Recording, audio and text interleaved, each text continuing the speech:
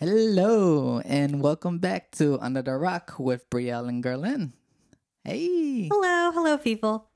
Today we're doing episode 4, 5, and 6, right? Yeah, of Avatar: The Last Airbender.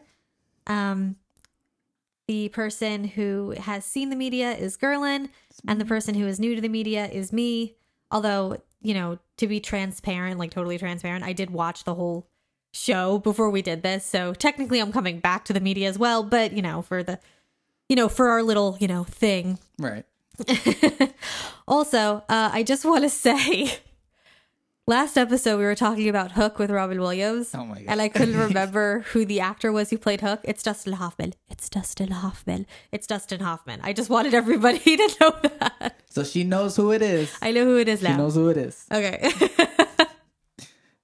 All right, let's get into it. Let's start talking about Avatar. All right, so Kyoshi's Island. Yeah, the Warriors of Kyoshi. Yes.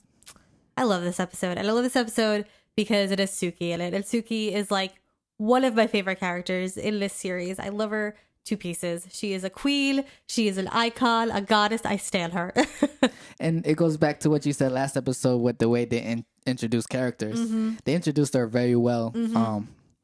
Showing that she's a strong and independent woman. Yeah. It's like, oh, a bunch of girls, huh? Yeah. Then Nagi's going to eat well tonight. Like, she just asserts her dominance very early on. Yeah. I love that. And she had to because she's the leader and she's apparently like one of the youngest. Mm-hmm. So, I mean, they don't just do that to do that. If you are younger than the people that you are leading, it's because you're very capable and you're very smart and, you can see that. And, I love her. I love her so much.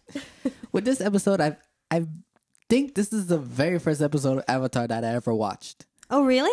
Because I didn't start when it first came out. My cousin actually put me on, and I believe this was the episode that, because it was just airing on TV. Mm-hmm. So he's just like, oh, have you ever watched Avatar? I was like, no. Yeah. So he turned on the TV, and this was the episode. Mm-hmm. Oh, okay. That's really interesting. Mm-hmm.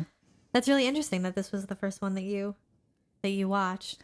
It was when the intro played and it shows him smack right into the statue. Yep. Laugh every time. Laughing every time.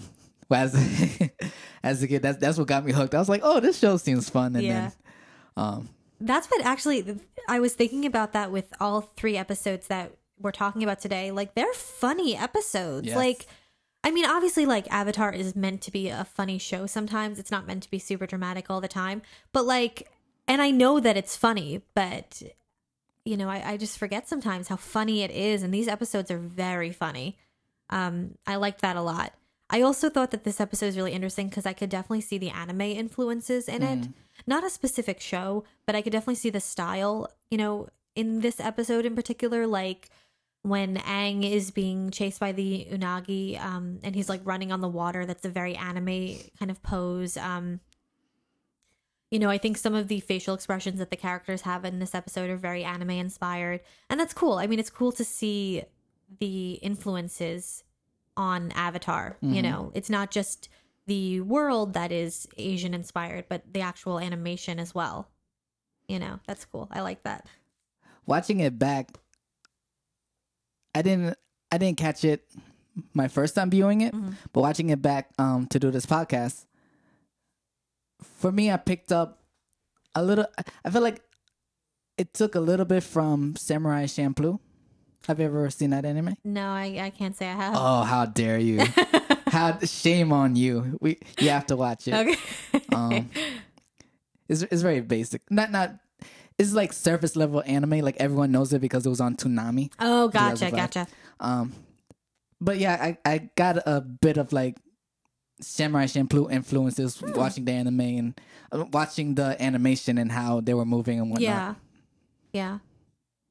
It's interesting because sometimes you watch the show and you forget that even though it is an American show, that what they're like basing it on is like anime, and it pops up in like funny facial expressions and stuff. But this episode really stuck out to me with that, so that was cool.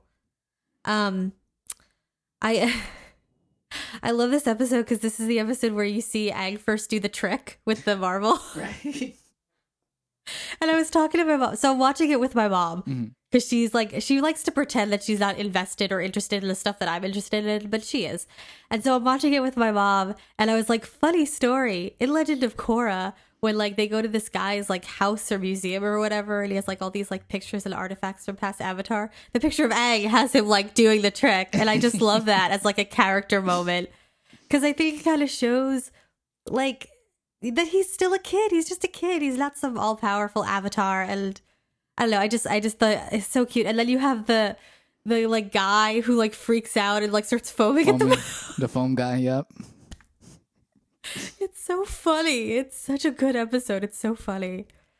Oh man, I love that. Just like this episode also starts the building blocks for what's the ship for Aang and Katara? What do people call it? Oh, Katang. Katang. Yeah, Katang. Oh my god.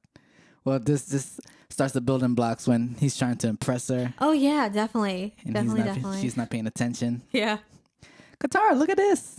That's great, Aang. But you're not watching. I could definitely relate to that, trying to impress a girl. Oh really? Yeah. I don't miss those times. Yeah. Well, you know. And also this starts Sokka's arc of stop being a sexist jerk. Yeah. Suki, I love it because Suki kicks his ass one time and he just decides to stand women for life. He's just like, Suki's like, here, I got you this like cup of juice. It's respecting women juice. Just take a sip, a small sip, and he just chugs it instead. He's like, I'm going to chug this every morning for the rest of my life. You got to give it to Sokka. He was very, I guess, admirable in being talked down to. Yeah. Right? Like he took it on the chin really nicely. He came back, he apologized. Yeah. It was good on him. Well, because I think Suki reached him on a warrior level. You know, she didn't necessarily try to outsmart him with her feminine wiles or anything like that. She saw that he was kind of a jerk, but he said he wanted to learn, so she was going to teach him. And she didn't baby him or coddle him or overly praise him. She treated him like a warrior, and I think he respected that, you know? And I think in turn she respected him because he kind of listened to her. I mean, he could have been like, oh, you're just a stupid girl, even though you beat me up, goodbye forever. But he instead chose to learn from her, you know, and I think it's because she reached out to him on a warrior to warrior level. Right. You know. I love her so much. Suki's the best. She is. I love her so much. I also think like this episode is really sweet because even though like the little girls who like chase after Aang are kind of like, you know, not really interested in him, they're just kind of like, he's the Avatar. I think it is really sweet that like there are people in the world who are excited and happy to see him because, you know, I feel like he must feel so alone. So to come to a town and be celebrated, you know, is really sweet. And I just like that. But at the same time, I think this episode, because like Zuko comes and sets the village on fire, I think Aang also realizes the kind of consequences of being the Avatar. Like, yes, you have power, and yes, people love you, but at the same time, you're like being there brings trouble. Right. You know, because there will always be people who oppose peace, and there will always be people who oppose unity. And so even if the 100 Years' War wasn't going on, I'm sure there would be people who'd be like, ah, get out of here, Avatar. Right. And I think this is kind of one of the first episodes that we see almost the isolation that being the Avatar can bring. That he's the only one who can save these people, and it's kind of all up to him. And it's like happy sad, you know? Right. You know. Also, like, this episode and the following episodes don't have a lot of Zuko in them. No, they don't. Yeah. Which is pretty cool. Yeah, he's in, like, the beginning of this episode where he learns that the Avatar is at Kyoshi Island, and then he is at the end when he attacks them and everything. He's meditating, and his uncle's like, calm down, and he's like, I am calm. And then he tells them that they can't find the Avatar, and the fire goes everywhere. this show really knows how to use their characters. Mm-hmm. It's like they don't give you too much of everybody. Like in later episodes, even though this is Avatar: The Last Airbender, this show is about Aang. We don't always focus on Aang. Oh yeah, and I just love how the show also plays with perspective. Mm-hmm. Like things, like the world doesn't stop just because we're not watching Aang. Exactly, and that's what I love about this. Like, yeah, I think at its core, the show is definitely an ensemble show. Yes, which I think is great. You know, because you're absolutely right. I mean, even thinking further into the future with like the Tales of Ba Sing Se episode, those are all individual stories about individual people. Only one of them is about Aang. Mm-hmm. You know, and I think that it's important that the show shows us what other characters are doing, because I think it adds to the overall story of Aang. Because what Sokka does with Suki comes back to help Aang later, like in a fighting scene or a fighting style. You know, Katara's, you know, kind of exploration with, I'm trying to think of something that she does by herself with healing when she goes to the Northern Water Tribe, that comes back later, and Aang's not there. So I mean, it's all really important that the characters have their own lives outside of him, but at the end of the day, they all come together. And I think that's really a mark of good writing. Yes, that you don't need your main character to be able to tell the story. Very. Mm-hmm. And this is technically the only episode where, and I could be wrong, but where there's a lot of fanfare about, oh my God, he's the Avatar. Yeah, I feel like it is, yeah. Except for like negative fanfare in the Avatar Day episode. I mean, but we're not talking about We're not talking about that. Not yet. Not yet. Just people are excited to see him. And I thought it was a little weird that Katara was essentially trying to downplay it. Like, she's the one who encouraged him to accept the fact that he's the Avatar and embrace it. Yeah. And now that he kind of is, she's just like, all right, well, don't let it get to your head now. Relax. Calm down. Getting a little gassed up. I was like, Katara, come on. It showed, did you think that Katara was jealous? Like, do you think that was a thing, or? I don't know if it was jealousy of the girls. I don't know if she was like, oh, he likes those girls more than me. I don't think it was that kind of jealousy. I think it was a little bit of jealousy that like he was kind of famous and maybe she wasn't. I don't mean to say that like she was like, oh, really angry about it. But I think it was that. I also think it was a little bit mixed with, well, if he becomes super famous in the Avatar, well, he'll leave me behind and he'll forget about what we are trying to do. So I think it's kind of a mix of that. You know, being a 14-year-old girl is tough, man. I am. I'll take your word for it. I'll take your word for it. Yeah. When they were arguing, something that I just caught right before we started, right before you came to film this episode, when they were at the food stand and they're talking, there was someone in the back, like just a random like nameless character in the back, and I'm looking at them because you only see them when the camera's on Aang, from this perspective, right? Not when it's Sorry for anyone that's only listening. Yeah, you see the character, and seemingly he's talking to nobody. I'm like, why did they draw a character talking to nobody? And then the very last shot is just him on the ground, like in the fetal position. So I was like, what's going on? So I rewind it, and I'm thinking, oh my God, like did he? And there's a house in front of him. Yeah. So I'm like, okay, is he talking to someone that's in that house from the window? And I was like, did they just show someone getting kicked out of their house? What? It's the most random thing. I just caught. I did not notice that. Oh yeah, like he's just like arguing. It seems like he's arguing to nobody, but there's a house there. I'm like, okay, so he's talking to someone within the house, and then he's in a fetal position. I was like, oh, I think he's in a doghouse. They just a random dude on Kyoshi Island is in a doghouse. So funny. Yeah, I just thought that was background stuff is great. I love background stuff. I think it's also interesting that it happens during the scene where Aang is fighting with Katara, like everybody's fighting. Yes. That's really funny, and I think Yeah, keep an eye out for the background stuff. I feel like, you know. And one more detail that I have to say about this episode. Yeah, sure. Is I love the world building, and specifically I love how they really put in detail with the animals of the show. Yes, I want to talk about that so much. Like the Nagi, the elephant koi. Yeah, the like rhino, the Komodo rhinos and stuff. Yes. Oh man, I could talk for hours about the animals in Avatar. I'm so happy you brought that up. I was waiting because I wanted to like get to where there are more animals present. But yeah, let's talk about it now. Let's do it. Like seeing the Unagi, my first like rewatching this again, because being a dumb little kid, like I didn't pay attention you don't to remember. any of this. Right.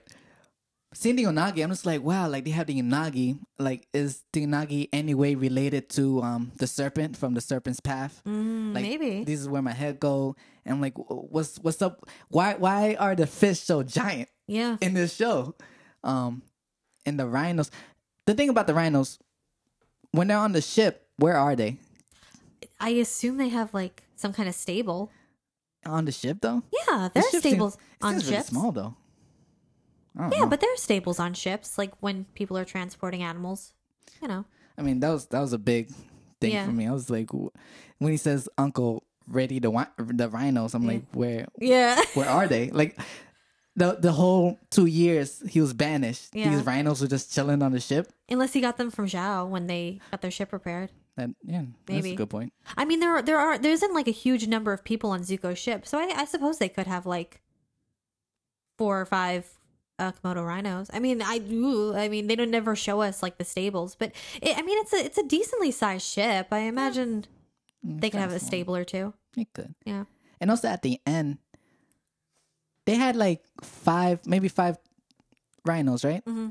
At the end, they were all sitting on one. Like, what happened to the other 4 rhinos? Did you notice that? I don't know. I don't know. But what did you like about the animals in the world? So the thing that I like about the animals is that, except for very specific examples, like I think Mayuki and Bosco, which we'll meet later,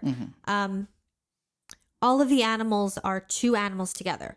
So an otter penguin or a penguin seal, a Komodo rhino, as we'll eventually see later, a turtle duck. Momo is a lemur bat. And when the characters say what the animals are, they say, this is a turtle duck or this is a Komodo rhino.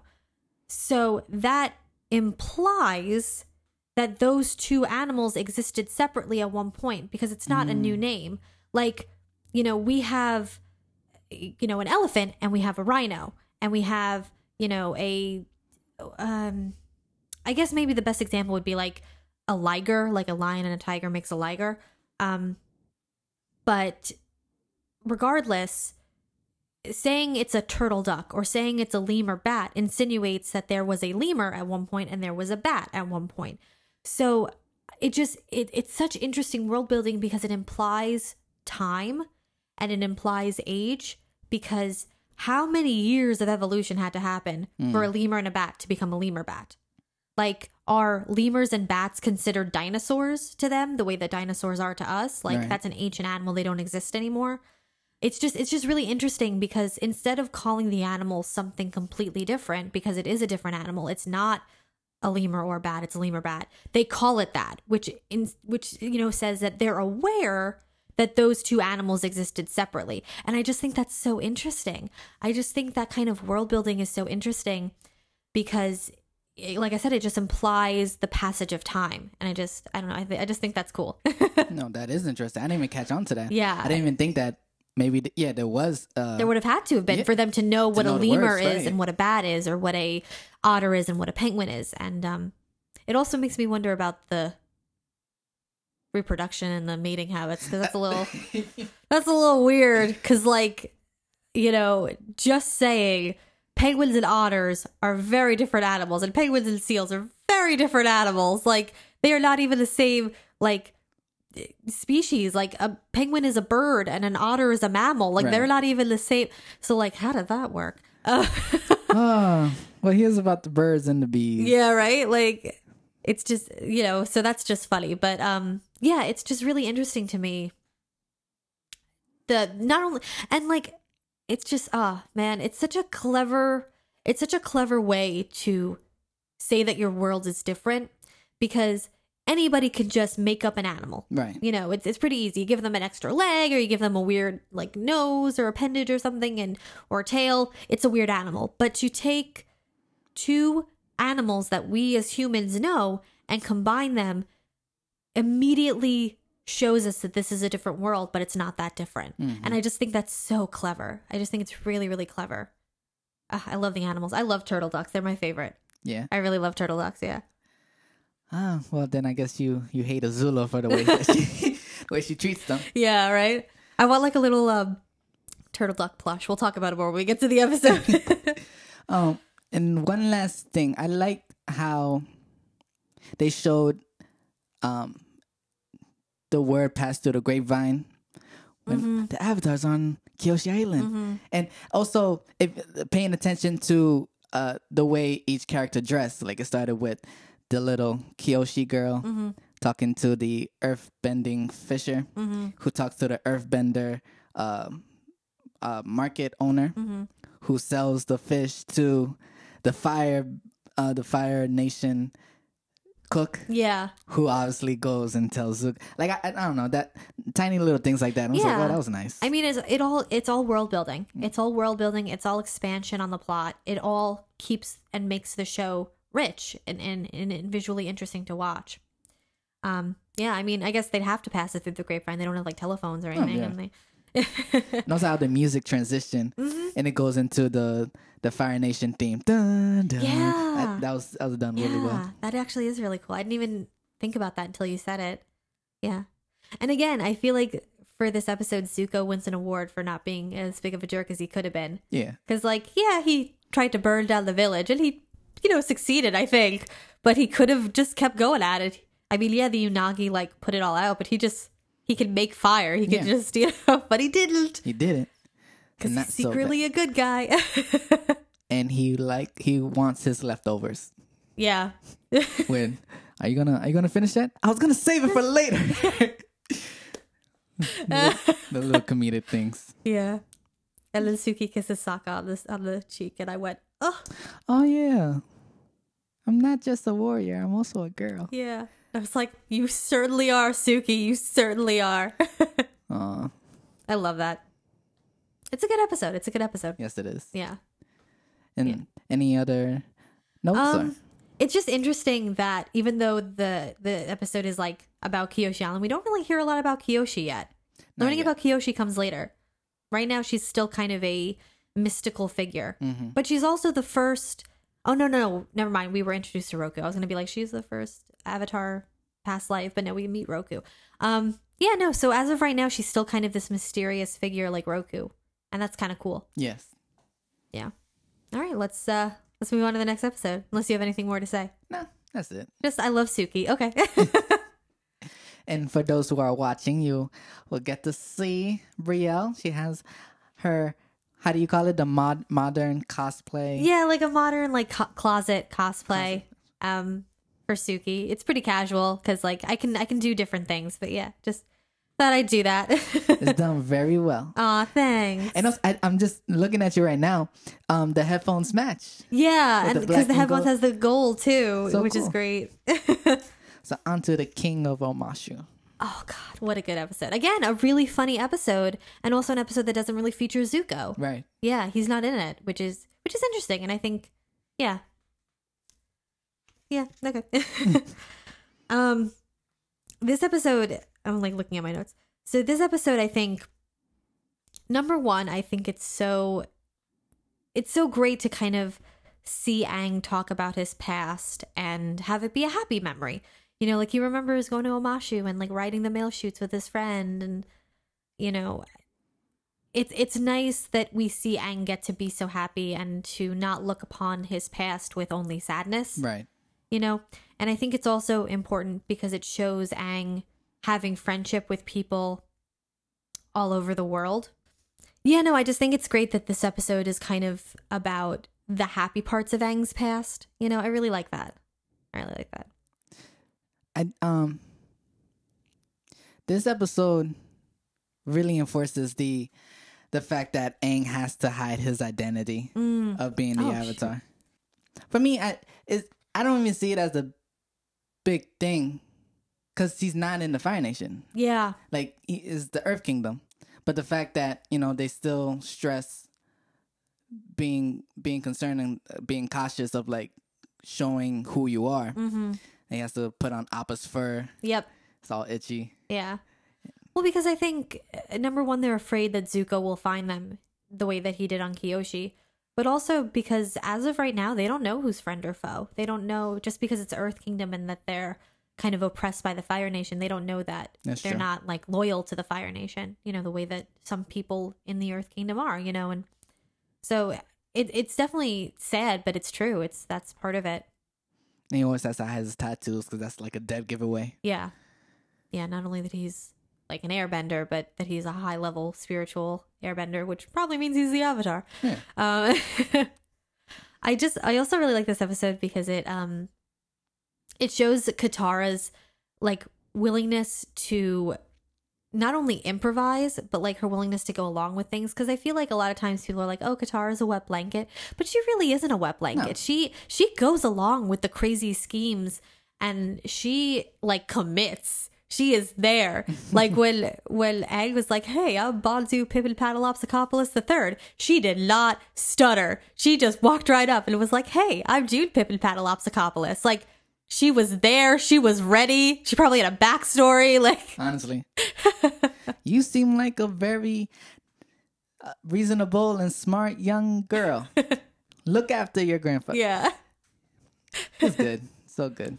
And also, when they approach Omashu, the guards are pretty aggressive. Yeah, they're ready to crush. Yeah, Aang. Yeah, like wow. And I mean, we saw what happened to. Oh, we're introduced to the Cabbage Guy. The Cabbage Guy. Yeah, this is his first appearance of the Cabbage Guy. Oh, what a legend! Honestly, and they use the comedy comes in threes in this episode because like they crushed his cabbages 3 times. Yep, that was pretty funny. Yeah, and I love that like the fans loved the Cabbage Guy so much that they just kept bringing him back because he was just supposed to be like a one-off fun character, and they were like, "Nah, we're gonna keep him around." Unlike the foam guy. Yeah. No one liked the foam guy. When they brought him back, it was all like... this is a side note. Okay. When we went to the episode where Aang was on trial... Yeah. And we saw the foam guy again... Yeah. I remember when it was during the time where they were re-watching the season. So this time they had like the fun facts. Oh, yeah. And one of the fun facts was that no one liked the foam guy. No one liked the foam guy. One liked the foam guy. I was like, damn, that sucks. But yeah, when they kept bringing back the Cabbage Guy, it was like, he was great every time. My cabbages. Yeah. He's just a simple man trying to sell his wares in the Earth Kingdom.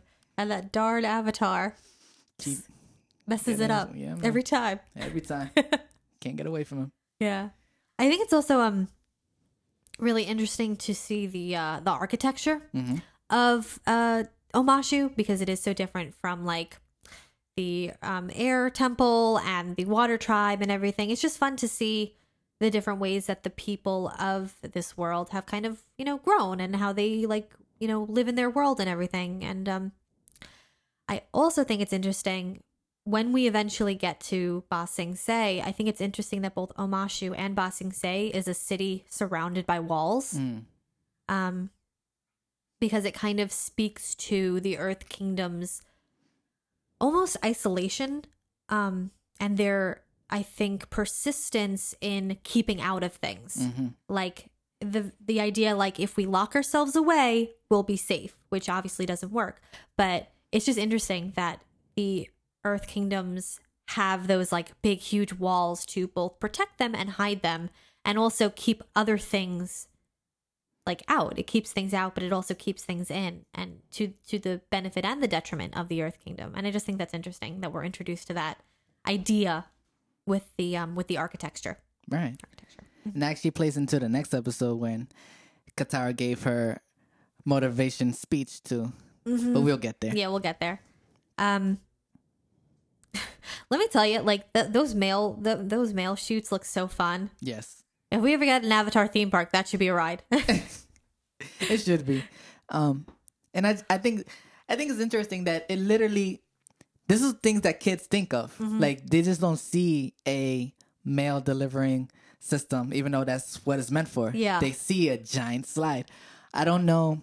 And I guess this is a bit regional for those who are not on Long Island or in New York. Yeah, we're in New York. Have you ever been to when you're Nassau Coliseum? Like, have you been around there, that area, Nassau Coliseum, and then I've seen concerts at Nassau Coliseum. When around the Coliseum, there's Nassau Community College. Yes, my sister went there. You know that building is brownish. It has that big, like mirror like thing. Yes, I do know that building. Tell me you never wanted to slide down. Oh, every single time I went past it as a kid. My mom worked in a office building next to that one, and every single time I was like, damn, that would be so cool to slide down. Every single time. And it just really shows how much this show was meant for kids. Like this is what we think about. Yeah. It's like, I want to slide down that. I want to jump on this. I want to climb that. Yeah, I want to ride this animal. I want to ride this animal. Yeah. It's really sweet. It's really sweet and cute. It's adorable, you know. And it tells kids that think like that, that you're a mad genius. Yeah, think like you are outside a the box. genius. Is a good message. Yeah. Oh, definitely.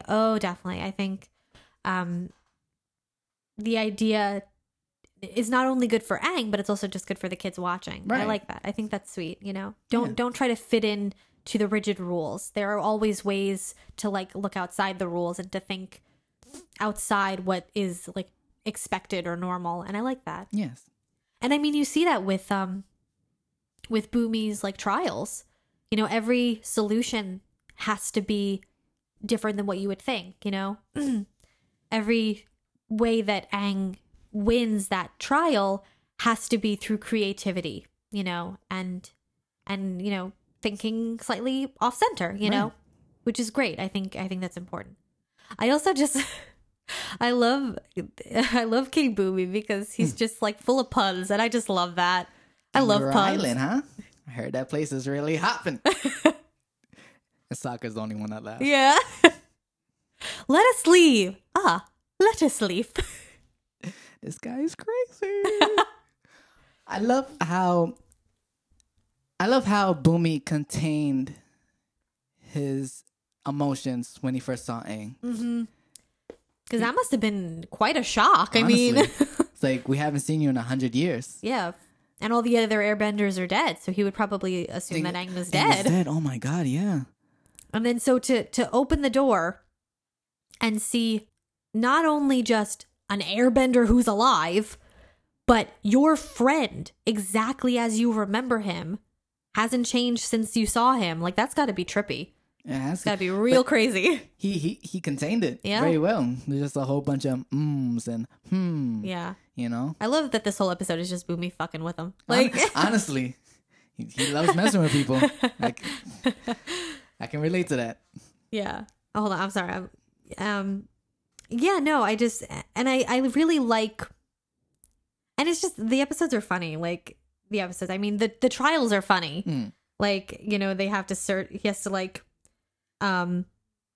get Boomy's like pet rabbit, and it's like this huge monster rabbit. Flopsy. Oh, I love it. I love it so much. I also like the whole like exchange about the room that they're staying in. Like, it was the old bad room, but now it's refurbished, but it's not the new room. Like, we have to number these. That, you know what that felt like to me? That felt like a Phineas and Ferb kind of joke. You know? I mean, obviously Phineas and Ferb came after, but like, it felt like that kind of joke to me. It was just funny to me. I just like that joke. Aren't you a little bit too old to be this all-powerful, strong king? Yes. Yes, he is. Boomy's old, bro. He is. He's like 112, 113 if he's the same age as Aang. And the fact that, well, one, this goes back to foreshadowing how he says to Aang, "I'm the most powerful Earthbender you ever see." Hint, hint. I think there's one that's a little tougher. Yeah. Oh, snaps for you. Snaps for you. Yeah. When he said that, I was like, okay. Are you though? Because I feel like there's a 12-year-old who's more powerful than you. Like, did you invent metal bending, Boomy? Because I don't know if you did. Although Boomy's the kind of guy that he would invent metal bending and just not tell anybody. Yeah. He would just do it just to freak people out. Honestly. Bro, yeah, most likely. Yeah. But regardless, Toph is the greatest airbender in the world. Earthbender. What did I say? You said airbender. Oh, sorry, Earthbender. Yeah. What's your god? Common mistake, you know. When Boomy's strong, bro. And again, this is like a really good fight scene. Yes. It's a really good fight scene. And it's kind of one of the first times we ever really see airbending. I mean, I'm so sorry. Earthbending. You know, and Boomy's a master. He's really, really good. And the way that he uses the terrain is really clever. And again, outside the box. And, you know, he's not just like throwing rocks at Aang. He's really using the space to his benefit.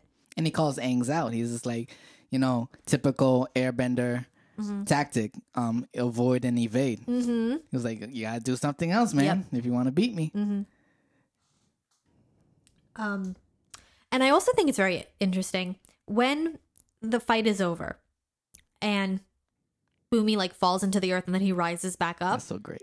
Number one, that's really, really cool. But also, I feel like that's a very airbender type of move, like that spin up into the air. Yeah. Like maybe Aang taught him that. You know, I didn't even notice that. Yeah. I think when you see characters that use styles or moves from other bending styles, I think it really speaks to their intelligence and their wisdom. And like Boomy is like the first kind of taste of that, you know? And then just, this is further down the line, but what Iroh with. Yeah. Redirecting lightning. Yeah, when he teaches Zuko about all the different bending styles. Yeah, I think that's super important. And it is always the wise characters, the older characters. Yeah, wisdom comes with age, definitely. Yeah.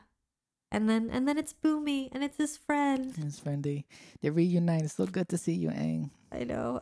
It makes me it's happy, but it's also so bittersweet because like they didn't get to grow up together. They didn't get to, you know, be with each other and hang out with each other again. And you know, they're meeting again, but it's so different, but it's also the same, you know. And it's just nice that Aang has a friend now. Yeah. I mean, obviously like Sokka and Katara are his friends, but like it's just nice that, you know, he has someone from the old days. Something else I wrote down for this episode, I really like the coloring of these episodes. Last episode and this episode, I just like the way that they're like colored, which is just like nice little point for the animation.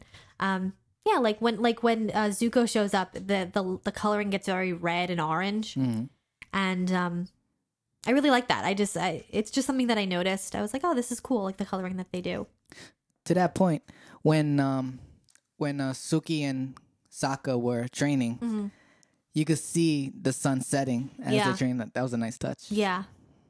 Yeah, the animation, the coloring, the editing is always really, really good. Yes. And I just noticed it in these episodes, you know. Also, I really like this fight between Boomy and Aang because Aang is really at a disadvantage and he really struggles during this fight. One, because I think Boomy is throwing out some very weird moves that Aang isn't used to, but also because Earth is the opposite of air. And that's that first kind of glimpse we see of the struggle that Aang has with earth bending and fighting against earth styles. And it's just like, it's all foreshadowing. It's all foreshadowing. So done. Yeah. So well done. Man. Also, so I don't know how familiar you are with the idea of the hero's journey. So the hero's journey was created by Joseph Campbell. It is a literary idea that every story about a journey basically is the same thing. It's a circle and it's all the same thing. And it has these like points that you hit every single time. And so you can look at a movie like Harry Potter or a book like Lord of the Rings, or for those of you who will get this reference, the entire Kingdom Hearts game franchise. And the character will hit every point as they make their way through the story of becoming a hero. And I feel like Aang is on that hero's journey, because this episode, the episode with Boomy, is the meeting with the mentor point in that journey. He meets with someone mysterious, older. Maybe that older person plays a trick on him to hide their identity. But at the end of it, the mentor gives him a very important lesson. And that lesson is to think outside the box, to think like a mad genius, to be creative in his fight against Ozai, which is what Aang eventually does. Yeah. When Aang eventually meets Ozai, he is very creative. He does think like a mad genius. And I think it's so interesting because the first time I watched the show when I was like just in my bed, like chilling, I didn't get that. And then watching it again, I was like, oh, meeting with the mentor. That's what Boomy is. Aang is on his hero's journey. So yeah, that's just really cool. And now I'm going to be keeping an eye out for the other points that Aang has to hit to get all the way to the top of the circle. So learn something new. I didn't know that. Yeah, it's honestly, it's like one of those like storytelling 101 things. And it's no surprise to me that the showrunners, Reich, would follow that format for this, because number one, it just makes everything a lot easier because you know exactly what you have to do to get where you need to go. Right. But also, it works. It works so well to tell the story of a hero. So, like, why not use it? Yeah. Cool. Yeah, but I just wanted to talk about that. Because, yeah, Aang really does take Boomy's advice to heart. Yes, he does. And that's great. So great. Okay. And then they capped the episode off with them sliding down. Yeah. And then once again, my cabbages. Yeah, my cabbages. My cabbages. My cabbages. I'm leaving on my shoe. Oh, man. That, you know what? That would have been a really funny episode. Like a sort of, to kind of like play with the Tales of Ba Sing Se if they would have done a Tale of the Cabbage Guy.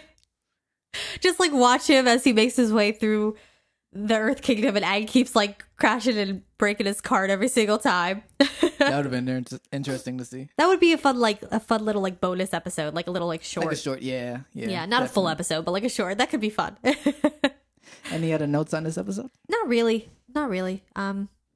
It's just a good episode, you know. I concur. Okay. Do you concur, Doctor? I concur. I concur. And now, I forgot the name of the next episode. I just know we're introduced to Haru. Yeah. It's yeah, I don't remember the name of it. Oh, In Prison. In Prison, yes, because this is it's so funny when you think about how many times these kids get like imprisoned and then stage a jailbreak. Like, it's kind of ridiculous. I think this is the first time for Katara, but this is the second time for Aang that he was captured. Oh, no, wait. No, he doesn't get imprisoned. Okay, never mind. This is Katara's first time getting thrown in jail. Oh my, wow. Yeah, I didn't even catch on to that. Yeah. Like, I'm sure, like, there was a post on Tumblr that I saw that was like talking about like, man, this show, they kind of stage prison breaks a lot.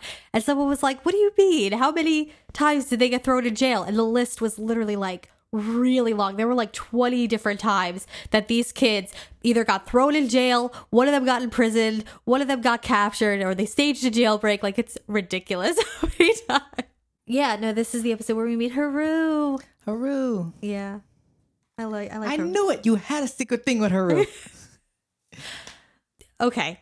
All right, let's get into this, because this is something that I want to talk about. So I love Star Wars, and in the Star Wars fandom, it's a little bit of a joke to basically be like, Padme Amidala was standing next to Daddy Wan Kenobi the whole time, and she still chose Anakin. What the hell, Padme? It's a joke. Mm-hmm.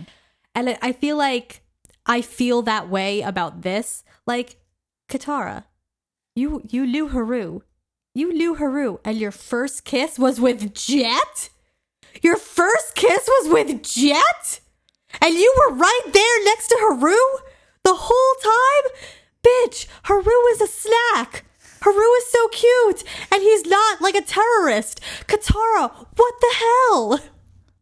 Well, ladies and gentlemen, this is the segment of the podcast where Brielle goes off on Katara, apparently. No, I love Katara, I do, and believe me, I have made several regrettable interactions and, you know, like I've had my fair share of bad relationships, and believe me, Katara, I get it. Everyone loves a bad boy. I get it. Believe me. But like, Haru was right there, being a good son and a good earthbender.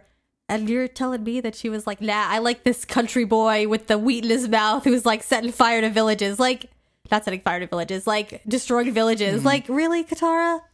Really, Katara? Beating up old men. Yeah, like I'm not even saying like I can't believe she chose Aang over Haru. I'm just saying I can't believe she chose Jet over Haru.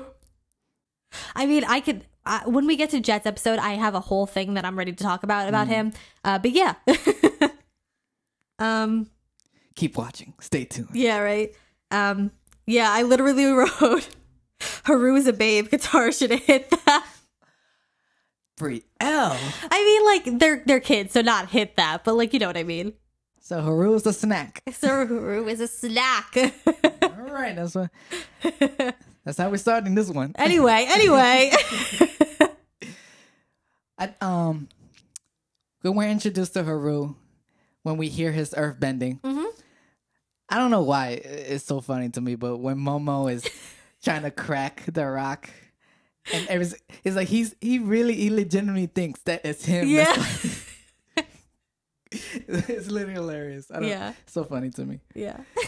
And they go to her room. Mm-hmm. Sokka's all like, let's be cautious. She looks dangerous. And Katara, I mean, to your point, Katara did put herself out there. Yeah. Like, so I don't know why she didn't go for it. Katara's really brave. Like, I feel like, not that gets like brushed aside, but Katara, I think, has so much like, she just sees the best in people. Mm-hmm. And I just love that about her. Like, Sokka's like, this guy could be dangerous. And she's like, hi, I'm Katara. Like, yeah, she does. Yeah, she really does see the best in people, and I think that's one of her best qualities.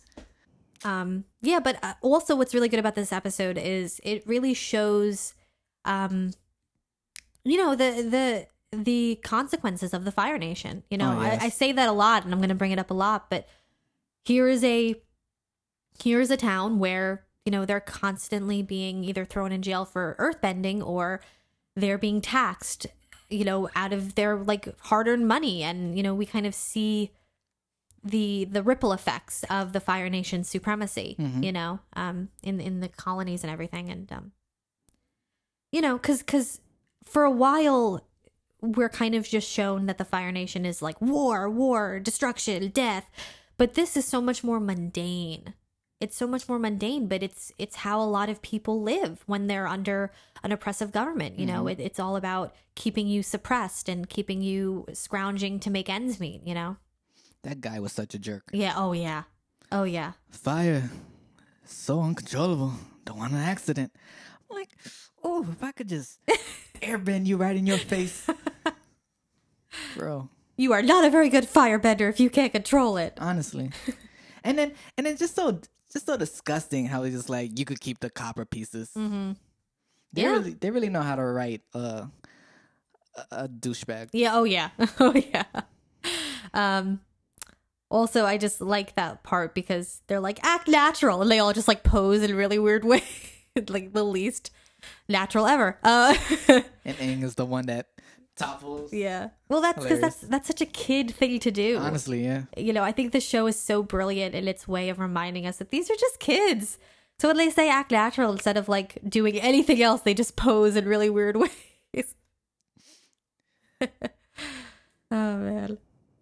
But for 5 years though, when they ask how long the Fire Nation has been here, and Haru's mother says 5 years. That's such a long time, especially. So it's been 5 years since Haru's seen his dad. Oh, is it? Because he said, Haru mentioned when the Fire Nation invaded. Oh, okay, yeah. Oh, that's sad. Yeah. That's crazy. Yeah. Your father's been in prison for 5 years, and that's just dreadful, man. Yeah, and I'm sure his father at the beginning tried to fight. Yeah, he said it. Him and other villagers, they try to. But they just got beaten down, like the people in the village. They were numbered 10 to 1. Yeah, but then we get to see Haru Earthfell, and he's pretty good. He saves that old man, which is nice. But this episode is a perfect example of no good deed goes unpunished. I hate the fact that we didn't get any. I mean, in the grand scheme of things, it's not important. But like, why did that old man betray Haru like that. I guess just to show that like some people are traitors, you know, some people are just not nice. Some people are willing to sell out their fellow man to protect themselves. Should have let him die. I know.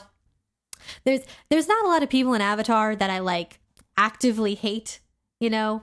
I mean, like, obviously the bad guys, but like, there's not really anyone that I actively hate, but I hate that guy. Yeah. Fuck that guy. Fuck him. Haru saved his life. And he turned on him. And this goes back to, not goes back. In the next scene, we see some of these shots or like moments are so cinematic. How Katara is waterbending the water out of the, what would you call it? The well? The pump, the pump, yeah. The pump. And it's silence. You know, you just hear the water flowing. This morning, the music. Katara looks at Haru's mother. She turns around. Tears starts falling. And then I love the shot how it goes from Haru's mom's eyes to Katara's eyes like so quickly, and then the dropping of the pot. Yeah. So things like that I view as cinematic. Oh, definitely. Yeah. I mean, you can definitely qualify it as that. It's definitely cinematic, and it definitely I think really helps set the mood for how scary and devastating this is. You know. So they stage not a prison break, but a prison get into. Katara has to get into prison. I will show you something earthbending style. So that shot was very anime. Yeah. Like, yeah. It reminded me of Pokemon for some reason. I don't know why. I love that scene because I think it just shows like the sibling relationship between Sokka and Katara, because it's such a good relationship. It is. I love Sokka and Katara's like banter and their care for each other and just the silliness, because you know they really do have each other's backs and they really are kind of in each other's corners, but they're still siblings. They still fight and bicker, and you see that in this scene when they're like yelling at each other, and she's like making comments about his ears, and he's like, hey, quit it about the ears. And I just love how their acting is bad acting. Yeah. I'll tell you something. Don't make fun about my ears. What? Never. Get out of my way, or else I'm a, you know, just that cliche. Yeah. Let's act, but let's bad act. Yeah, yeah. Because the thing is, they know how to act. Right. Obviously. They do. Like Clearly. they when the time calls for it, they can do it and they do it well. But like when it's like this, they're just terrible. And Momo is obviously the funniest character on this show. Like I've gotten the most laughs because of Momo. Because of Momo. Like from the beginning when he thought he was the one that's causing all the rumble. Yeah. To he's just there when Aang lifts the boulder. It's like that lemur is bending. No, you idiot! It's the girl. Well, right, yeah, of course it is. Yeah. I love that because I love this show because like it has all the markings of a kid's show where like sometimes the adults are just idiots, and you gotta love that. Yeah. You gotta love that sometimes the adults are just idiots. And they really continue with Aang's childlike nature when he's playing with the butterfly. It's like, no, you're taking the fun out of this. Yeah. It's like we're trying to get Katara arrested. He was like, yeah, this is fun. Like, oh, Aang. Yeah. And then Katara gets thrown in prison. And fun fact, I mean, I'm sure everybody knows this. It's not like it's like secret knowledge, but fun fact, the warden is George Takei. That's what that is? Yeah. I was like, I know the voice, but yeah, Sulu from Star Trek. There you go. Yeah. George Takei. Clearly enjoying every moment of it. Like Honestly. like the way that he speaks in this episode, you know that every line was said with like a gleeful smile. You know he must have had a lot of fun doing that part. It's the line where he's like, did you really think that a few motivational words and a lump of coal will help these people? It's the squeak at the end of people that gets me every time. I love this episode because it really shows who Katara is, and it shows that, and like it helps set up her character for later episodes where we see how passionate she is about helping people, and how brave and strong she is, and how much she refuses to sit by and let other people be hurt. Because time and time again, she does that. She cares so much about people, and she does so much for other people. It really, it's so great to kind of see where it all starts. No, but you gotta love just the passion that she has, just trying to rouse these people and remind these people what it means to be an earthbender, and that hope is not lost. And it's so great. You gotta, my little freedom fighter. And back to your point about Omashu, about the walls and Ba Sing Se, the walls that's like fending off the Fire Nation. Katara brings up that, at her water tribe, there are rock to sleep. I like the wordplay on that. There are rock to sleep. With stories of the mighty earthbenders. Like it is well known within this world that the earthbenders is probably the biggest, I guess, threat or opposition to the Fire Nation. Like the Fire Nation just cannot seem to fully conquer the Earth Kingdom. Yeah. You know what it reminds me of, actually, when I think about the geography? The Earth Kingdom reminds me of Russia. Obviously not in the style or the culture, but Russia historically is very, very hard to conquer. Napoleon tried it, Hitler tried it. It's very, very hard to conquer Russia. And that's because it is so massive and it has so many people. And also because these idiots tried to conquer Russia in winter, which is like stupid, but regardless. And the Earth Kingdom reminds me of that, because the Earth Kingdom is by far the biggest nation, if we're talking just land mass wise, but also it seems to have the most people. And like you said, the Fire Nation just can't quite seem to get a full hold on the Earth Kingdom. And I think it's because there are just so many earthbenders and they're all so powerful. And it's just very interesting. It reminded me a lot of Russia in terms of the kind of ability to withstand anything, And I feel like it makes a lot of sense too, because like firebending, they can produce the fire. Earthbenders, earth is all around us, so it's just as a convenient element as fire. So you can never essentially ambush an earthbender, because you can. You can, but it'll be difficult. Yeah, you'd have to put them in the water and on metal, Oh, that's another foreshadow. Yeah. As you may realize, that this whole rig is made out of metal, so you cannot do anything. Yeah. Wink. Yeah. Wink. I love how they set that up. Yeah.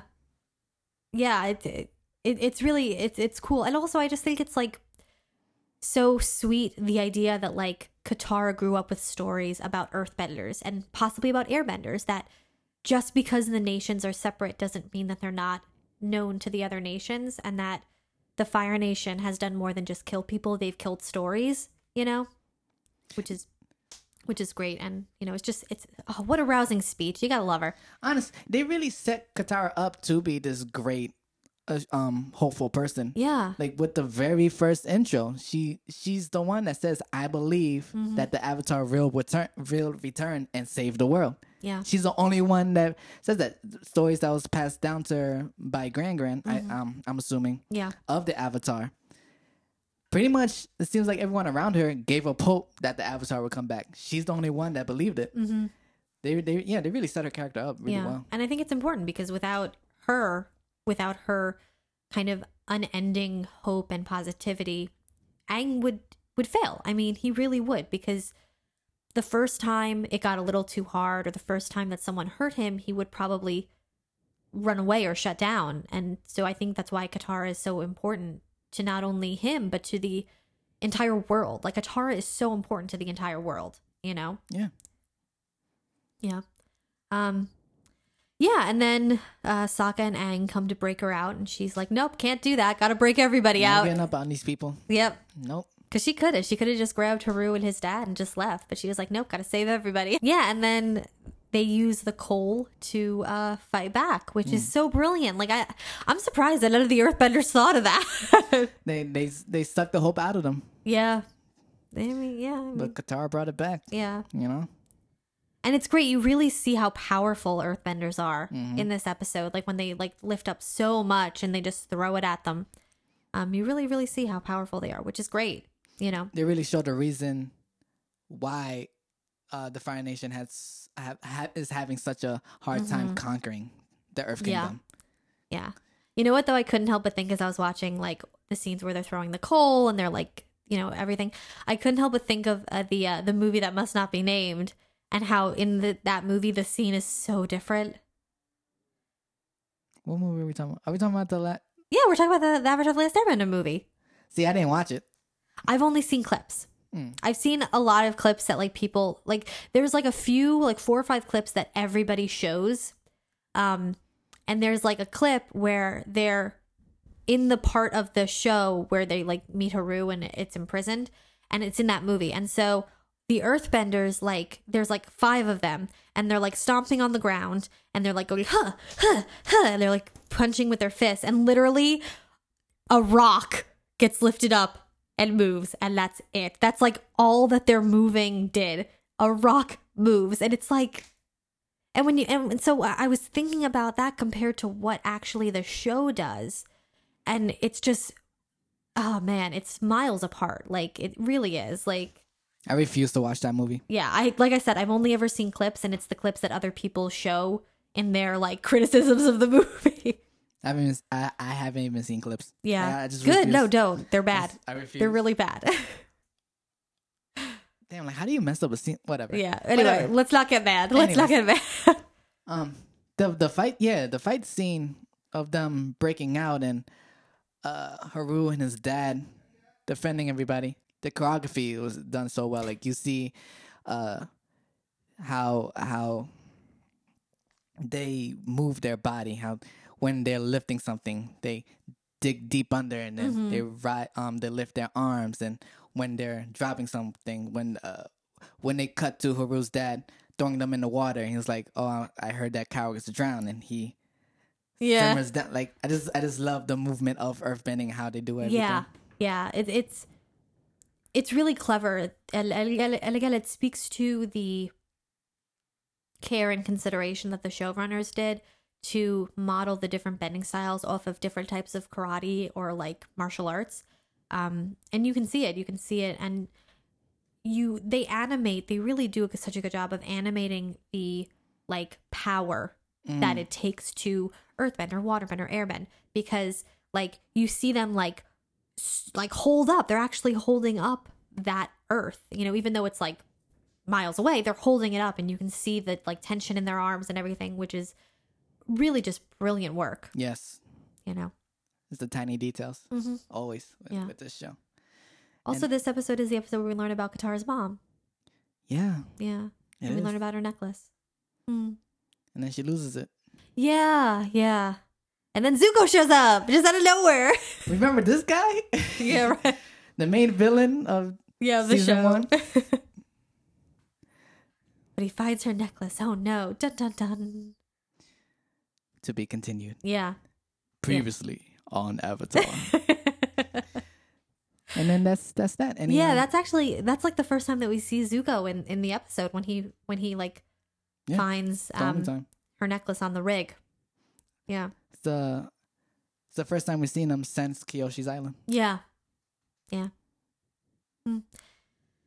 Yeah, and again, it's just it's interesting to compare Zuko to the Warden. Again, like I did like Zuko with Zhao, like Zuko compared to the Warden, they're very different people, and they're very different types of evil, and I think that's important that we see that juxtaposition between the two types of people in the Fire Nation.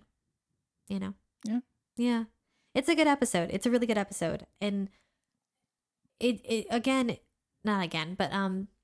something that I really like about this episode and the episodes before it is it shows the richness of the secondary characters Because there are plenty of shows that have secondary characters that are very one-dimensional or flat, and Avatar does such a good job with their secondary characters and making them three-dimensional and making them very nuanced and complex. And I just love that, because not only does it help make the show as a whole better, but it also makes the main characters better, because when Suki and King Bumi and Haru are all nuanced and interesting, it makes Sokka and Katara and Aang more interesting, and furthers their story.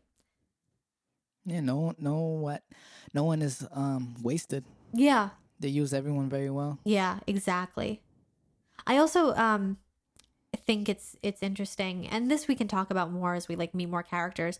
The naming styles of characters, like all the waterbenders, as we'll eventually see, have very hard K sounds, like Sokka, Katara, and they have A sounds, hard A's. Wait, hard A's, is that the right sound?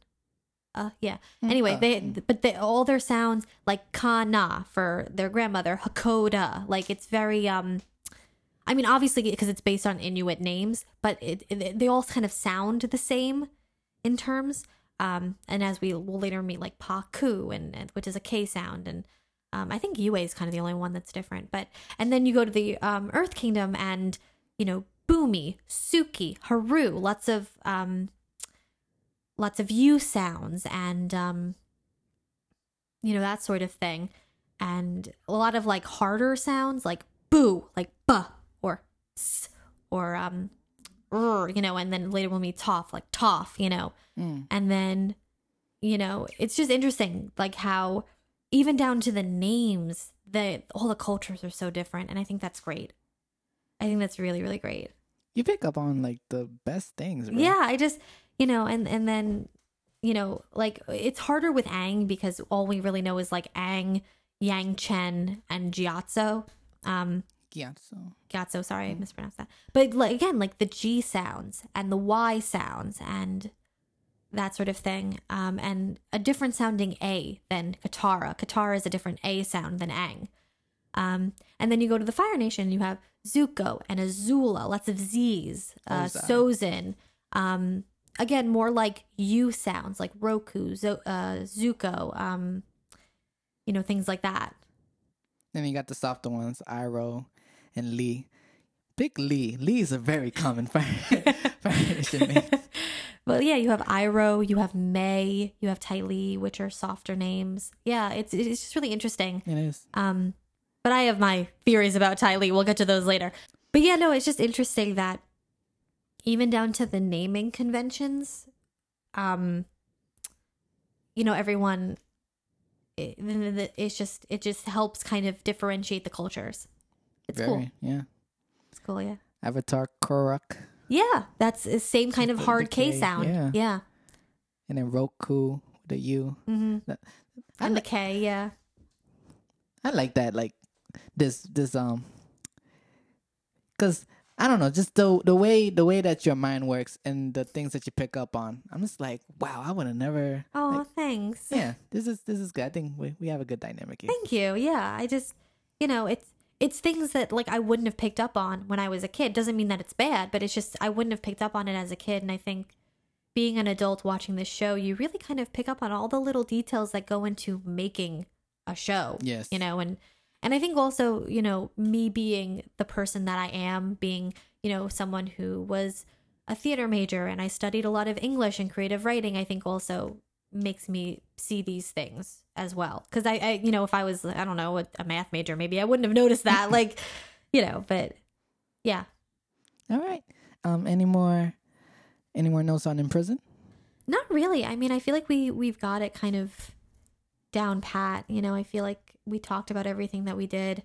I just I love Katara. I love her ability to connect to people kind of instantly. Mm-hmm. There's whenever she meets someone, she finds a way to get them to open up to her, which I just think is so wonderful. She really is the heart of the show, I think, and I just love her for it, because I feel like Katara sometimes gets a lot of hate because she can be a little stubborn and a little, she brings up her mom a lot, which she really doesn't. She doesn't. You know, she can be a little bit of a wet blanket sometimes, but she really, I think, is the heart of the show. You know, and I love her, and I mean, every character in the show is great, but yeah, I do love her. All right, and I guess that concludes today's. Yeah, I think we're done with the episode. Yeah. Not season 2, episode 2. We did it. Yeah. Yeah. We will be posting this on all the available spaces. We'll also be including some links of ours if you're interested in, like, I don't know, seeing our Instagram or like sending us a message or whatever. Who we are as people. Yeah, we'll have that up for you as well. And I guess we'll see you next time. You can do the sign off if you want to do a sign off. Yeah. Signing off. Bye. Bye.